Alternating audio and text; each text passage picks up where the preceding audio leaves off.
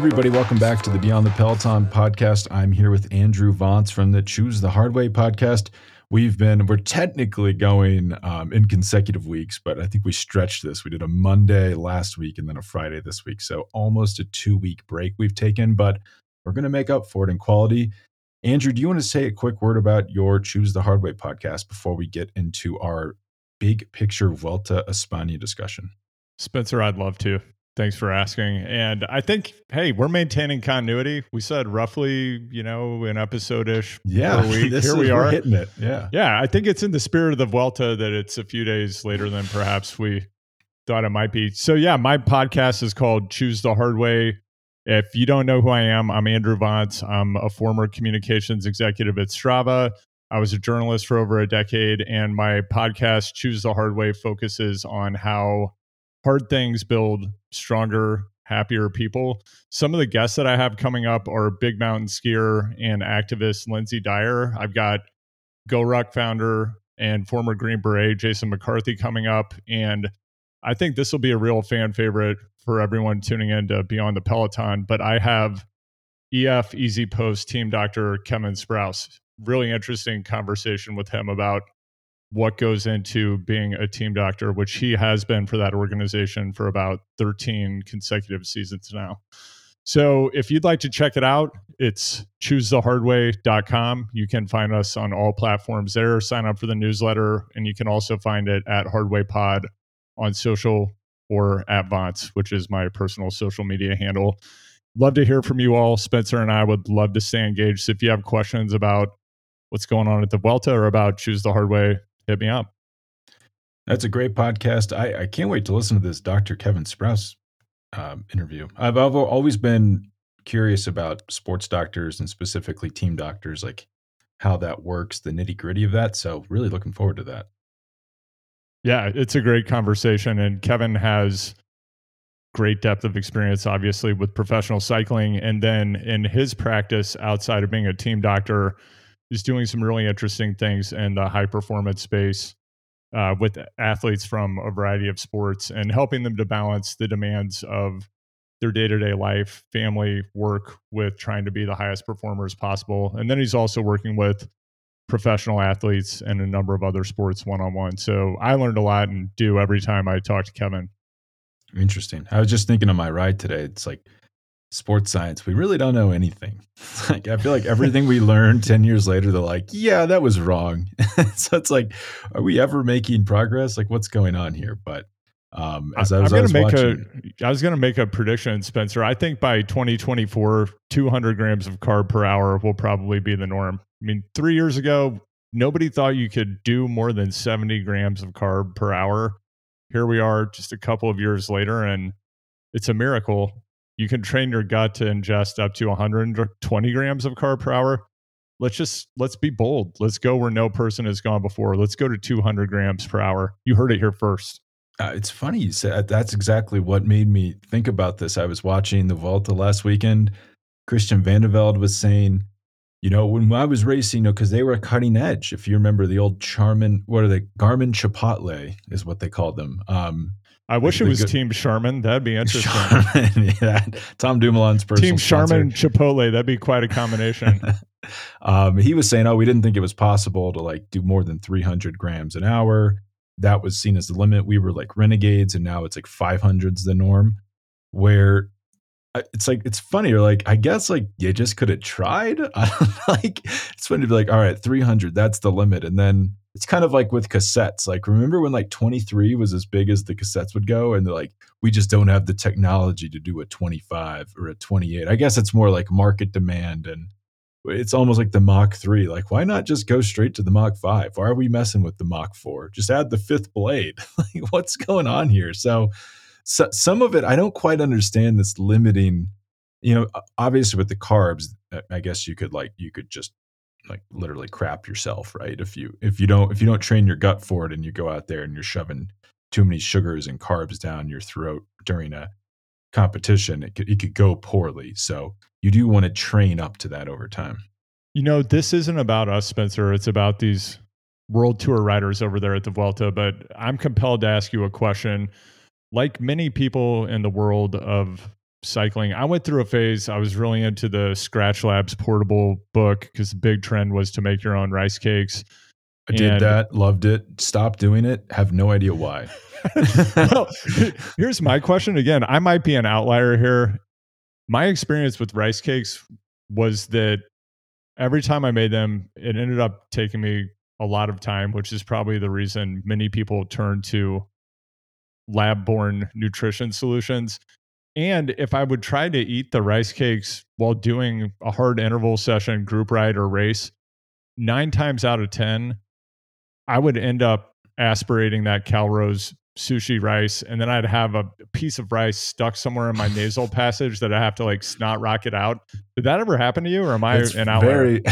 Okay, so yeah, I should have clarified. I was making them on Sundays and then would take them to my office and then like eat them at the desk. I found them great for like fueling during work, and then you could go on a ride maybe at like 2 p.m. and you'd be fueled. But yeah, I never found them to be they were particularly great on the bike food. I actually don't understand how anyone is eating them on the bike because, as you say, they're going all over the place. Yeah, I don't either. I didn't get into this with Dr. Sprouse, but a question that I have is, other than for variety, I don't quite understand why riders are eating a variety of different types of form factors of carbohydrate. I guess it would get really boring if you were doing a 3-week tour or you're riding 6 hours a day. My personal experience has been that using a drink mix that's 2-to-1 maltodextrin to fructose, which this is for anybody out there listening, if you're wondering how you might do this at home instead of going out and buying drink mix that's $4 a bottle, that's pretty much what's in all of these drink mixes. It's a 2-to-1 ratio of maltodextrin to fructose, then some sea salt, probably, there might be a bit of magnesium. I'm not sure what you would buy over the counter for that, but I'm sure it's available. But it's the easiest form to digest. And I don't know if you're chewing stuff or you're doing chews, gels, whatever the case may be. I just feel like if you're going hard, you're going to run into trouble with choking that down at certain points. And you see riders at the Vuelta and World Tour races, when they get a bottle now, it's often a bottle with some type of carb solution or electrolyte mix in it. So it's maybe 20 to 50 grams of carb. And then they get a gel taped to every bottle. That came from the world of mountain biking. I don't know if you've noticed this, Spencer, but when they get the hand up, there's a gel taped to the top of the bottle. It's actually taped so that when they pull it off, it rips open, and then they either throw it away or put it in their jersey pocket or they eat it. Personally, I find it to be really hard to put down a gel. And I know that there are some isotonic ones like SIS, but they can be quite viscous. They don't have great mouthfeel. I know that you're a foodie, Spencer, but the mouthfeel of most gels is not fantastic in my estimation. So yeah. I don't know. I mean, like a drink mix, you're just like your energy is staying steady if you're ingesting fluid, but I don't know what the sticky wicket is there. Why have rice cakes and gels and fluids? It's a good question. I think it is just for variety. I think the thought is, I mean, guys used to do like ham sandwiches, like ham and cheese sandwiches during races. I think the races have gotten so fast, though, you can't do that anymore. They used to just be chilling out there. It's like the dirty little secret. It's a clickbait at the end, like the dirty secret riders don't want you to know about cycling. That like they used to just be chilling like all the time. Like I always joke, it's like they'd be like having super soaker fights back there and stuff. But racing so hard now, I don't know if you could physically eat a ham sandwich during a race. It's just too hard to get it down your gullet. I do struggle with gels. I mean, I actually struggle with a lot of the solid stuff. It becomes so unappealing to me, and I don't eat enough because of it. The drink mixes are where it's at, in my opinion. I actually would love to have Dr. Sprouse on sometime to talk like, if I'm just drinking mix all the time, is that dehydrating to me? Do I need to be drinking pure water? Is there some sort of ratio I should be hitting? Because I would prefer just to have almost all my calories that I'm consuming on the bike through the mix. I guess it also becomes like, you can't just be out on a training ride getting hand ups every 35 minutes from random people on the side of the road. I mean, you potentially could. That would be pretty cool, right? We can't probably. I don't think I have the reason. Your friend, who's the guy who sold Redfin or the Zillow? esque Oh, company. Sammy Anakin. Yeah, he probably has people out there handing up to him, but I don't know if I'm at that level yet. He's on he's full keto though, I think, except in races from what I read. I don't. Is that so? Are you not doing like drink mixes if you're keto? I don't know what you do. I'm not a keto boy. I'm not a keto boy either. We need to have him on the pod too. Yeah. Super interesting. We both fell down this rabbit hole of oat root results and like how good some of these riders are, and like this one particular executive slash like now kind of endurance junkie was doing the thing keto, which seems crazy. I think he's generally keto, and then when he races, I think he eats carbs, which we haven't gotten to talk about this, Spencer, but there was a Wiggins interview, I think, during the tour. Actually, I think he was on Lance's podcast. I think maybe you told me about the interview, but he talked about the training rides that he did when he was on Team Sky. And it sounded like they were on actually the Tyler Hamilton program where they would have no carbs. They would go out, they would ride it, like do basically like, a zone 1 ride for like, like 8 not hours hard at all because you're starving. You can't. Right. But hard. I mean, come on, 8 hours at zone 1. It was 6 to 8 hours at zone 1 with no carbohydrate. And then they'd get home and do the like salad, fizzy water, ambient. It's ambient, nuts. Right? That was like the Tyler Hamilton cocktail in his book. He'd do a really long, no carb ride and then be starving, drink fizzy water and take an Ambien and then wake up the next day, which I guess that's legal actually, right? You could do that. Yeah, it's definitely legal. It's questionable how good it is for your mental health. Like, it does not seem sustainable. I guess like Wiggins was saying they had Tim Kerrison, super interesting guy. He actually left the team, interestingly, if we're noticing a difference in performance at that team.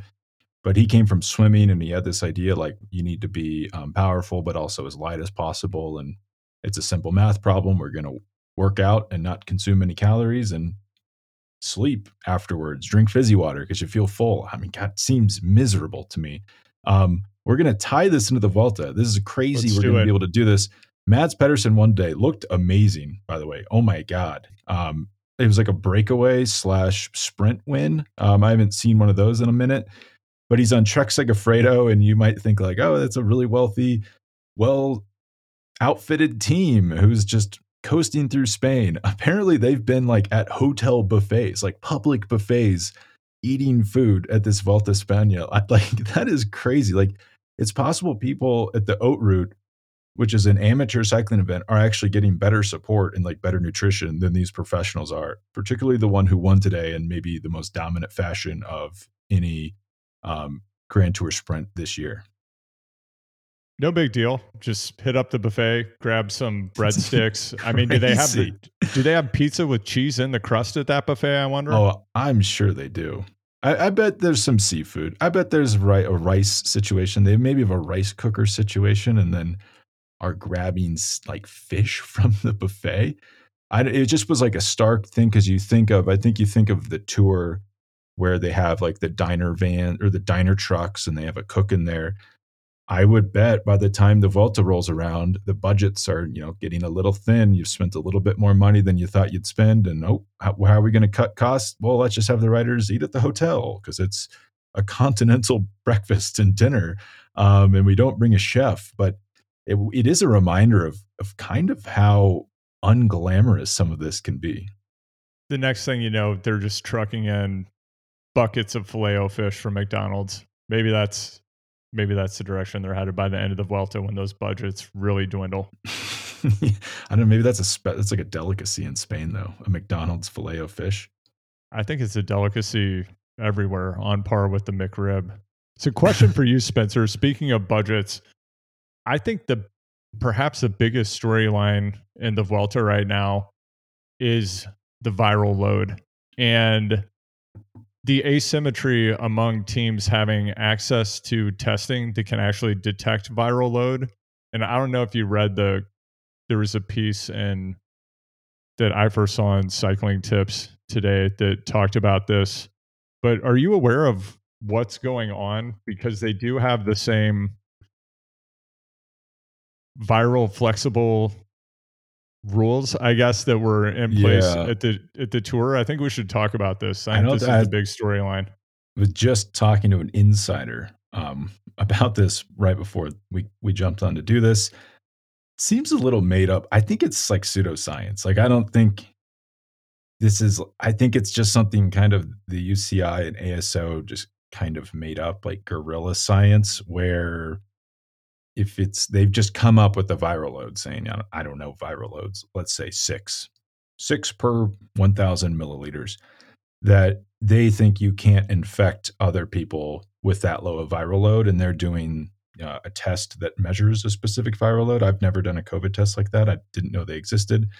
Maybe they don't exist, and this is all just a sham. But yeah, if you're below that threshold, your team can decide to keep you in the race. We saw Juan Ayuso, who's amazing, who's like a 19-year-old Spanish rider who's in fifth overall currently, which is insane. And he tested positive, but his viral load was low enough that he stayed in the race. God, I don't know. I'm not a doctor. I guess I should say that up top. We saw Bob Youngles have the same positive test of the tour, and then went on to win a stage, I guess, which would tell you that his body's functioning pretty well. We've also seen, I think it's 23 or maybe 23 riders so far leave the race with COVID. This is by far the most COVID affected Grand Tour since COVID happened, which is interesting because we're the furthest away from the start of COVID than we've been at any point. Like we all thought this was going to happen at like the 2020 Grand Tours or even the tour this year, and it kind of never seemed to materialize. I maybe the fact that they're all eating at buffets with random tourists is not helping the COVID spread. And at like the tour, they're all sequestered away in their little dining cars and stuff like that. I don't have any great answers about what the heck's going on here. And the course has not been good. I think it's a poorly designed course. Every day is it's either sprint. Today was kind of interesting, an uphill sprint. But that's all. The mountain stages are all just like flat, and then there's one climb, and it finishes on that climb. You kind of get a repetitive race. It's not nearly as interesting as the tour, I think. But what's going to add suspense is like any of these riders could get COVID at any point and drop out. We saw Simon Yates in fifth overall have to leave the race or not drop out. Like what happens if Remco Evenepoel gets COVID? Can the team have him stay in now that Juan Ayuso got to stay in? That's where it all gets a little bit fuzzy to me. And then this insider was saying there's riders testing positive. Like Ayuso's test was an internal team test. For whatever reason, the team tested him on their own volition. He tests positive. They never have to share that. So, I joked that like COVID respects big events. Like I wonder, you thought Pogačar had COVID on the day where he got dropped at the tour. It's possible he did, and that he tested positive inside the team and they never shared that and just thought, well, he'll get over it. And by the time Monday rolls around, when the race mandated test happens, he won't test positive. It was this person's thought that is actually what's going on here. I'd have to look into this more. Reading this story, it's not entirely clear to me what's happening. Part of what I'm gathering from the reporting, and someone out there wants to fact check this and holler at us on Twitter, please do so if we get this wrong. It sounds like what's happening is UAE and some other teams that have larger budgets have a PCR machine, so they know the viral load, and they can take that to the race organizers when they have. It's for some reason it sounds like a fifth grade math class or something where there's a kid gets the answer wrong, and then maybe there's an arbitration process. They meet with the teacher, they show their work, and they work something out. They say, well, you know what, we're going to give you another shot. There's just you definitely went to a better school than I did. I don't recall this didn't happen. This never happened in my school. I don't know. I need to come up with a better metaphor, I think. But it sounds like what teams are doing. Teams like UAE and I don't know, maybe Ineos, some of these teams that have outsized budgets actually have medical equipment and they can determine the viral load. And the trick, it seems, is you have to do it fast enough so that before the race organizer gets your positive test, when they do their testing, you need to be able to show your work and say, well, actually, little Johnny here has his viral load doesn't exceed the limit. Another question that I have, and it's not clear from the research that I've done so far, if you have a low viral load, does that mean that you're not going to infect other people in your immediate environment? If, for example, you're sitting on a team bus, and if you did infect them, would they also have a low viral Yeah, load? that's the $1,000,000 question. I Woo! think the thinking is no, you don't infect other people. I don't know if that's actually known. If it is known, it's not really being told to the general public. I have thought though, yeah, what if someone with a low viral load infects another person who then has a high viral load? I'm not a virologist. They would probably be able to tell us. Um, I also what happens? I mean, if that test is over the viral load limit, you were never hearing about it. They're doing that internally, and then it's just we'll see what happens on Monday. Let's test them again Sunday night. Maybe it will be lower by then. We can go to the race organizers and plead our case before the Monday deadline rolls around of mandatory testing. Every professional sport has had to deal with COVID. They're going to continue to have to deal with it. All of us in our personal lives have to make choices related to this as well. I just have to say, though, that I think this is another of those aspects of professional cycling that makes following the action really difficult. And as we think about the future of the sport, I kind of wish that the Netflix documentary series that's focusing on the tour, I kind of wish it was here at the Vuelta, because I feel like we have some very serious drama within the race. Number one. Number two, related to COVID, we can talk about what we think is we can't predict whether Remco, for example, is, hopefully he doesn't exceed the viral load limit or get COVID and have to leave the race, but it's possible he's losing teammates due to other reasons. But He did lose 2 to COVID as yeah, well. so Yeah. 2 to COVID, and then Alaphilippe left to recover for the World Championships. Oh no, he crashed really hard. I'm making a joke. Yeah, that's an awesome conspiracy theory that he wasn't hurt that bad and he's just recovering. I honestly I thought of that. I didn't say it publicly because it'd be mean, but I thought I just said the thing out loud. I don't think I wonder if we will see him roll up at Worlds. I've magically recovered. He separated his shoulder, right? Yeah, which I don't want to tell him how to do his job, but didn't Roglic separate his shoulder and then popped it back in by himself and jumped back on the bike? That's best practice for sure. Yeah. I think, HubSpot actually has a white paper about that. All you have to do is give them your email address and they'll send you 50 pages on how to do that and fill the funnel for your e-commerce business. Yeah, I'm curious to see what happens and if he's actually going to race at Worlds. It's a pretty severe injury. I had a friend of mine at Blake of Today on TikTok. He's a TikTok phenomenon now, after he kind of left behind his competitive cycling career. But he separated his shoulder in a bad incident involving a curb and trying to learn how to bunny hop for cyclocross. He made some great content around his AC separation, but it's incredibly painful and a very serious injury. So I wish you the best, Julian. We want to see you back at full strength. And I wonder if getting trolled by your own team director might be why this happened. It is a little odd that so he crashes and then his team leader, Remco, crashes almost exactly the same way the next day. Probably just coincidence, but Alaphilippe is getting really hurt. He crashed earlier this year and was in the ICU. Like it doesn't seem like he's recently going down and then it's like a Remco type crash where he's like, oh, I'm skinned up, but I'm back on my bike. It seems like he's going down and he's going down hard. It could just be luck of the draw, but this is the hottest of the hot takes.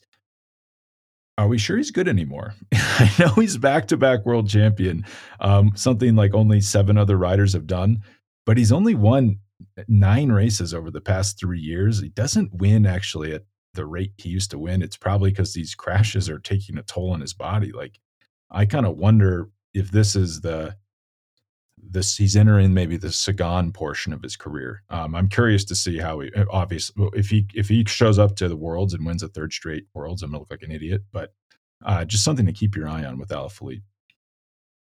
Let's not forget about the Flanders crash. Yeah, it's crazy. We just rode into a motorbike. Yeah. I don't quite understand what's going on there. I mean, both him and Remco should not have crashed when they did. I mean, maybe it could just be dustier than it looks, but you'd think there would be more crashes actually. It's the crashes have been specifically on Quickstep. I don't think any other riders have crashed in over these stages. So just I some odd thing I've noticed. I actually thought that Remco would break the road when he fell. It just can't handle it. The guy is so fit. Like you see these like cycling news. You go there after the stage, and it's like a still image of him. It looks like a statue. It's crazy. I don't think I've ever seen a human this besides Matthew Van Der Poel this chiseled. I think it's that majestic shoulder to hip ratio that Vaughters talked about that I'm never going to stop talking about until I have Vaughters on my podcast, which I hope to do at some point in the future. I've been talking to EF about doing that last year, but when I get him on, I'm going to dive into this subject. I continue to research. All I can find is that apparently in the world of aesthetics, 1.6 to 1 is considered the optimal shoulder to hip ratio, but that has nothing to do with aerodynamics. And every time I see Remco in a time trial, I'm trying to determine, does he actually look different than anyone else? Was this a bunch of BS? I don't know. He's definitely aero. I think a lot of that though is it's kind of like a boring answer. But you also can train it. Just can you tuck into that position and still produce power? Most people cannot. That's what makes a really good time trialist is you can just contort your body into a really, really compact position and still blast out 470 watts for 40 minutes. I think a lot of people could do that on like a mountain bike position, but the further and further you tuck down, the harder it is to produce power. And like someone like Fabian Cancellara can do the same power in that position that they could do sitting up on a mountain bike. Remco definitely can get really, really scrunched. It's actually kind of unbelievable how scrunched he is. And I could not ride a bike if I was in that same position. It's how he rides his road bike too. His position is pretty out of the ordinary. So Spencer, going back to this idea of things that are really difficult to follow in professional cycling, I wanted to get your take on what's happening with the whole relegation situation. And you're the expert here. You know way more about this relegation situation and points and how this all works than I do.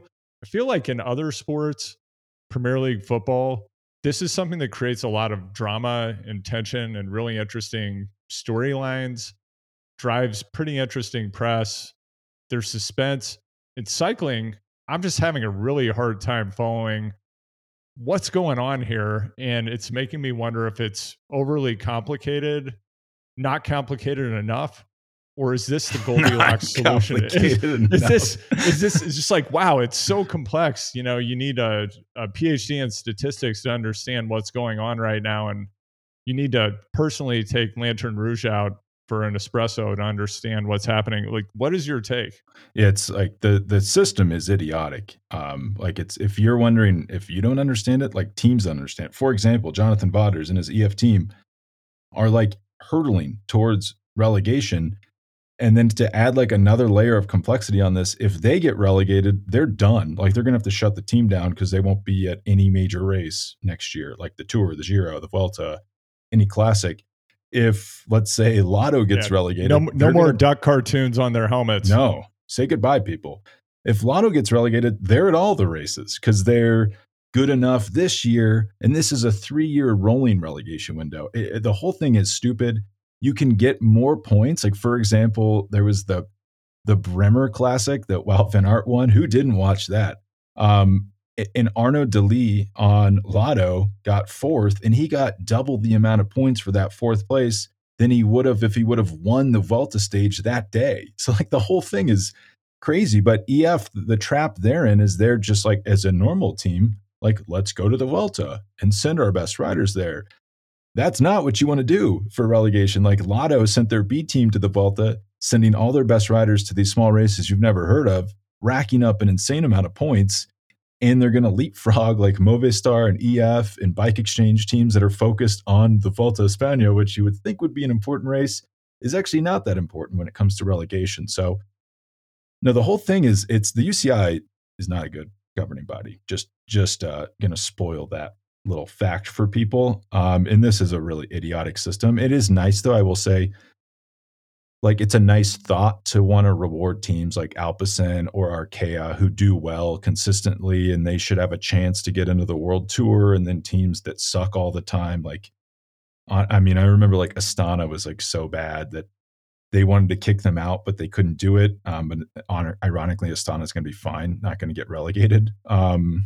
So yeah, it's like that's a nice thought. Like people are like, this is unfair. It's like, well, it's also unfair to let you be bad for 3 straight years, and then good teams don't get to take your spot. Like goodness should be rewarded in professional sports, but they should really just reward these points at World Tour races. That's the crazy part. It'd be like the Premier League's exciting because everyone knows like everyone plays each other equal number of times, so it's a pretty fair relegation and promotion system.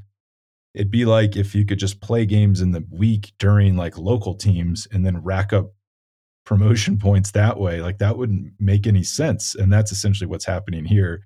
And COVID actually, this is where COVID comes back. Like Simon Yates got kicked out due to COVID. He was asymptomatic, but I guess his viral load was high, or maybe, I don't know, maybe they didn't protest it. He gets kicked out and like Bike Exchange loses all those points. Like let's say he finishes 5th overall, that's a significant amount of points. And like, what if they get relegated because of that? So like a lot of these COVID positives could have like dire relegation consequences. Really simple, easy to follow. It's what every fan was hoping for when this 3-year yeah. A 3-year window. It's just a simple 3-year rolling window of relegation of teams controlled by a variety of oligarchs and despots. So I think this is really the optimal setup for the sport going forward. And I know it's like this is maybe unpopular, but this could all be solved if like they just didn't let the small teams at the Grand Tour. Like does BH Burgos need to be at this Vuelta? Like shouldn't that just be EF if they get relegated? That's where the whole thing starts to not make a lot of sense. Is like some good teams like Movistar could be out. Like they're not even allowed to come to the Tour de France next year. But I mean, what were some of those teams? I'm even having trouble remembering who they were. Like B&B Hotels will be there. That's where it starts to get crazy.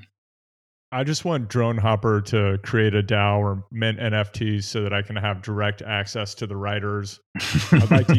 I'd have them. Maybe they're on Cameo. That'd be incredible. I'd love to like send a Cameo to a friend where they get a shout out from a Drone Hopper writer. I think I just invented a business. No one take that idea. Like they should just. What if they should just like float themselves on the stock exchange? Like I would just buy up shares of Drone Hopper, then like I'm making decisions for Drone Hopper. Like that's the dream. That's what I want. I want to do a leverage buyout of Drone Hopper to control their team at the Giro next year. That's the goal going forward. You might be able to collect things in that room that you're standing in right now and raise enough money selling them to buy It's possible. Team. It's possible. Spencer, let's talk about Jay Vine. How many Jay Vines are out there? It's like a Forrest Gump type story. Is this real? Are we going to see more of these talents rising from? I don't think so. From sweaty, unused rooms and homes that are currently being used for indoor training? No, I mean the Jay Vine, great story. Like Australian kid. He was a professional. Like he was racing at like a low level professional. Won a Zwift competition, which came with an automatic place on the team, that's hilarious in itself. This happens quite a bit, especially in women's cycling. Almost no one ever becomes good because racing in real life is different than racing on Zwift, which is like on the internet, like a computer generated game. Jay Vine, I mean, it's like a mix of, there's a lot of really good riders. Like we were looking at those Haute Route results, and like Ilnur Zakarin was like 6th at the Haute Route, which is a amateur race, getting beat by like guys with jobs. And I think he was a contender at the Giro like 4 years ago and is still a professional. So like there's a lot of people that are good cyclists.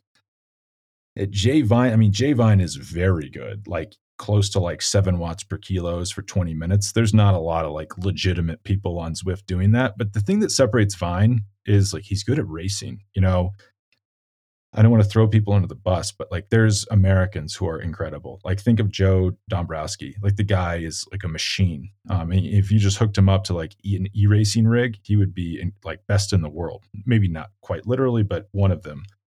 And then that's just a lot of these, it's hard to go to Europe and you like learn how to race. Like the mechanics of racing are really, really tough, especially in Europe.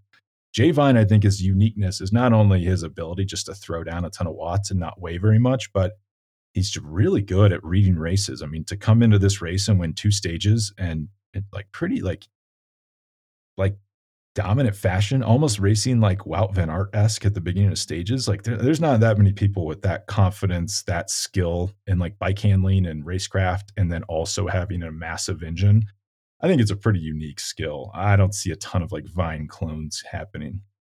Spencer, how many people in Boulder, where you live, saw Jay Vine's success and now think, you know what? I'm 37. I've won a couple Cat 3 races. I think I've got a shot at the World Tour. Oh, probably everybody. I mean, but I think that was people were thinking that like before Jay Vine happened. Like, but I almost wonder if there's like a thing in Boulder where it's like, okay, yeah, he won a Vuelta stage, but could he win Mount Evans? I don't think so. I mean, it's a different beast over here. I think that's more the Boulder vibe. Like, you don't even want to be on the World Tour because like that's not even real. Those aren't even real climbs. Like the real climbs are in Colorado. Like, I also have a friend who maybe is listening to this, is at a local race. There's a Kahu Rual rider, which is a team that did the Vuelta like every year until just recently. Like, very good team. And this guy clearly won the race. Like, he broke away late, won, and I was like, why didn't you mark him? And he's like, I didn't know this guy. Like, who is this guy? Like, he's not even top 10ing at Mount Evans. It's like, yeah, no, he's like on the world tour. Like maybe follow him. So I think in Boulder, like they don't even consider the world tour that hard. They could all be winning the tour if they wanted, but they're too busy doing Mount Evans. Spencer, I've got 2 more questions and I'm going to have to jump. We've got some chicken thighs on the grill right now. Oof. I'm going to have to go flip them. But one question that I have pertaining to Remco's crash the other day. Are you aware of any situation in the World Tour where we've had a rider in a position to potentially win or leading the race, crashes? If you look at Remco, lost a significant amount of shorts or bibs. Primoz, I know last year, I think he had some double cheek swaths of bib missing. Has anyone ever had to stop and actually change their bibs? Yeah, it's a great question. Great question. Think about this a lot. It did happen. It happened. God, what was the year? I think it might have been 2008 Tour. Thomas De Gendt, I believe, a young Thomas De Gendt gets like hit by a car. It's a terrible video. Like this car tries to pass the breakaway and like slams into the whole break, and De Gendt gets like tossed into a field, lands in a barbed wire fence, like no shorts left. Like there's no fabric left there. And then when you see him riding again, he magically has normal pants on. So like at some point he must have had to change his pants in between the crash and getting back on his bike. Was he able to stay aero, do you think? No, I definitely don't think. Yeah, I think he had to sacrifice the race. Like the breakaway was lost. He was never, I actually think he was like not the same rider for like years. And then if you remember, he might have podiumed at the 2012 Giro d'Italia, which was like his coming back party. Here's another brain teaser. And again, I'd love to hear from people on Twitter. I'm at Vance or at Hardway Pod. Spencer, you're at? Oh, BTP Cycling. Love to hear from you all. What do you all think if Taco van der Hoorn wrecked in a race and lost some skin and had some bibs flapping in the wind? Does he continue? Or does he feel that he's so aero compromised and leaking so many watts that he just packs it in? Yeah, he probably packs it in. That guy is aero obsessed. I mean, I guess in his defense, I do admire these. I mean, I don't know Taco van der Hoorn's numbers, but it's very possible that he's not. And to go back to Vine, like there's these amazingly strong random people. Like you got on Zwift on a Tuesday night in the middle of winter and you're like, what the heck's going on? Like is Fabian Cancellara cloned and now there's 100 of them and they're all in this program? But I would bet Taco van der Hoorn does not have World Tour power. and he's just figured out a way to go super fast by like optimizing his aero position, and he's made a career out of it. So that is like pretty admirable. But yeah, I bet he would not be able to do that. I mean, once you're in the aero mindset, any type of flapping, I bet if he lost 2 pounds during a stage and his jersey was flapping a little bit, he'd pull over. You can't have that. Yeah, I think that'd be to be clear, I love Taco Vanderhorn. I love what he's bringing into the sport. And few riders have been as influential on the style and equipment setup of all riders as he has. Because if you think back, I think probably 3 years ago is the first time that we really started to see coverage of the bars he was using, the incredibly narrow setup, rotating the levers inward. And now it's commonplace. I mean, at the time, people were like, this guy's nuts. And Adam Hansen was doing it before him. I think Adam Hansen always ran 36 centimeter bars. And, he had a really extreme saddle to bar drop. He was very aero obsessed as well. But Taco is certainly taken it to another level. And you go out to your local group ride, if you have a group ride larger than 4 people, and that's probably what you're going to see these days. Really narrow bars, brifters rotated inwards, skin suits. Like, it's all Taco all the time. So Spencer, I'm going to have to bounce in a minute. When we take a look at the GC right now, like, let's just let's play a game here. We don't know what's going to happen with COVID, obviously, but if we take Remco and Primoz out of the equation, let's say they end up not finishing the race, who do you see winning? Oh my God. It's a crazy question. No, so Enric Mas. I mean, I'm as high on Mas as I've ever been. The guy is unbelievably good for viewing it through the window of Enric Mas. Evenepoel had like a shock and awe attack on stage 6, and Mas didn't get dropped, which is unbelievable. He doesn't tend to fade once he's this good. I definitely think he's could finish second or third. If Evenepoel has issues, he could potentially even win. My question for you is: Remco Evenepoel going to win this Vuelta? No. It sounds crazy. People think we're crazy people. Like, I'm now looked as like a climate denier because I'm like looking at Remco after the stages, and I'm like, I don't know. He looks tired. He's not as peppy as he was a week ago. I think he's getting tired. So I do think he's going to struggle on Sunday, which is stage 15, and then stage 20 is like, I don't know if people remember 2015, but Tom Dumoulin was this young hot kid ripping through the race. Oh, he's got this in hand. Stage 20 rolls around, almost exact same, a replica of the stage 20 we're going to get this year, and he just got throttled, lost like 8 minutes on that stage. The Vuelta is a wild race. You don't know what's going to happen, as is often the case in Grand Tour racing. But I'm just going to go with I'm looking for a showdown between Wilco Kelderman and Miguel Angel Lopez. That's what I see happening. Lopez. I mean, the guy is getting dropped consistently. Wilco took back like 10 minutes 2 days ago. So my ears perked up, my spidey sense perked up. Wilco's got something cooking over here. One question for you. Is enough being made of the fact that Roglic had a broken back 4 weeks ago and is now second in GC at the Vuelta? I feel like people are like glossing over that. Twitter certainly got upset. But they're just like, nah, he's not very good. Like, the man had a broken back recently. It's nuts. I mean, pro cycling is inhuman. The athletes, I mean, they're highly incentivized to continue no matter what happens, and their will to compete is almost unparalleled. It's very difficult to imagine someone incurring the injuries that he had and continuing at all. And the fact that he went on as long as he did, and that he then turned around and came back, even though Evenepoel is in the lead now, like, his performance, given the circumstances, is pretty inhuman. And then one more question for you before you go. I think I just said that in the last one. But Mats Pedersen wins today. Guys looked awesome all race. Actually, the best I've ever seen Mats Pedersen by a long shot. The world's course is perfect for him. He's not going because he's like, well, I've had a busy year. I'm doing the Tour and the Vuelta. He could just have left. He could be going home right now. He does not have to finish this Vuelta España. What is going on there? This is one of the strangest decisions I've seen in a long time. You rarely see a rider who could win worlds on the form of their life just not go to worlds? Do you think there's like something deeper, or does he just really need to spend time with his kids, like he says? There's something deeper, and he knows that Alaphilippe is going to be coming back hard from this shoulder separation and is going to dominate worlds. So why even show up? He knows the fix is in. He's like, this guy's going home to rest.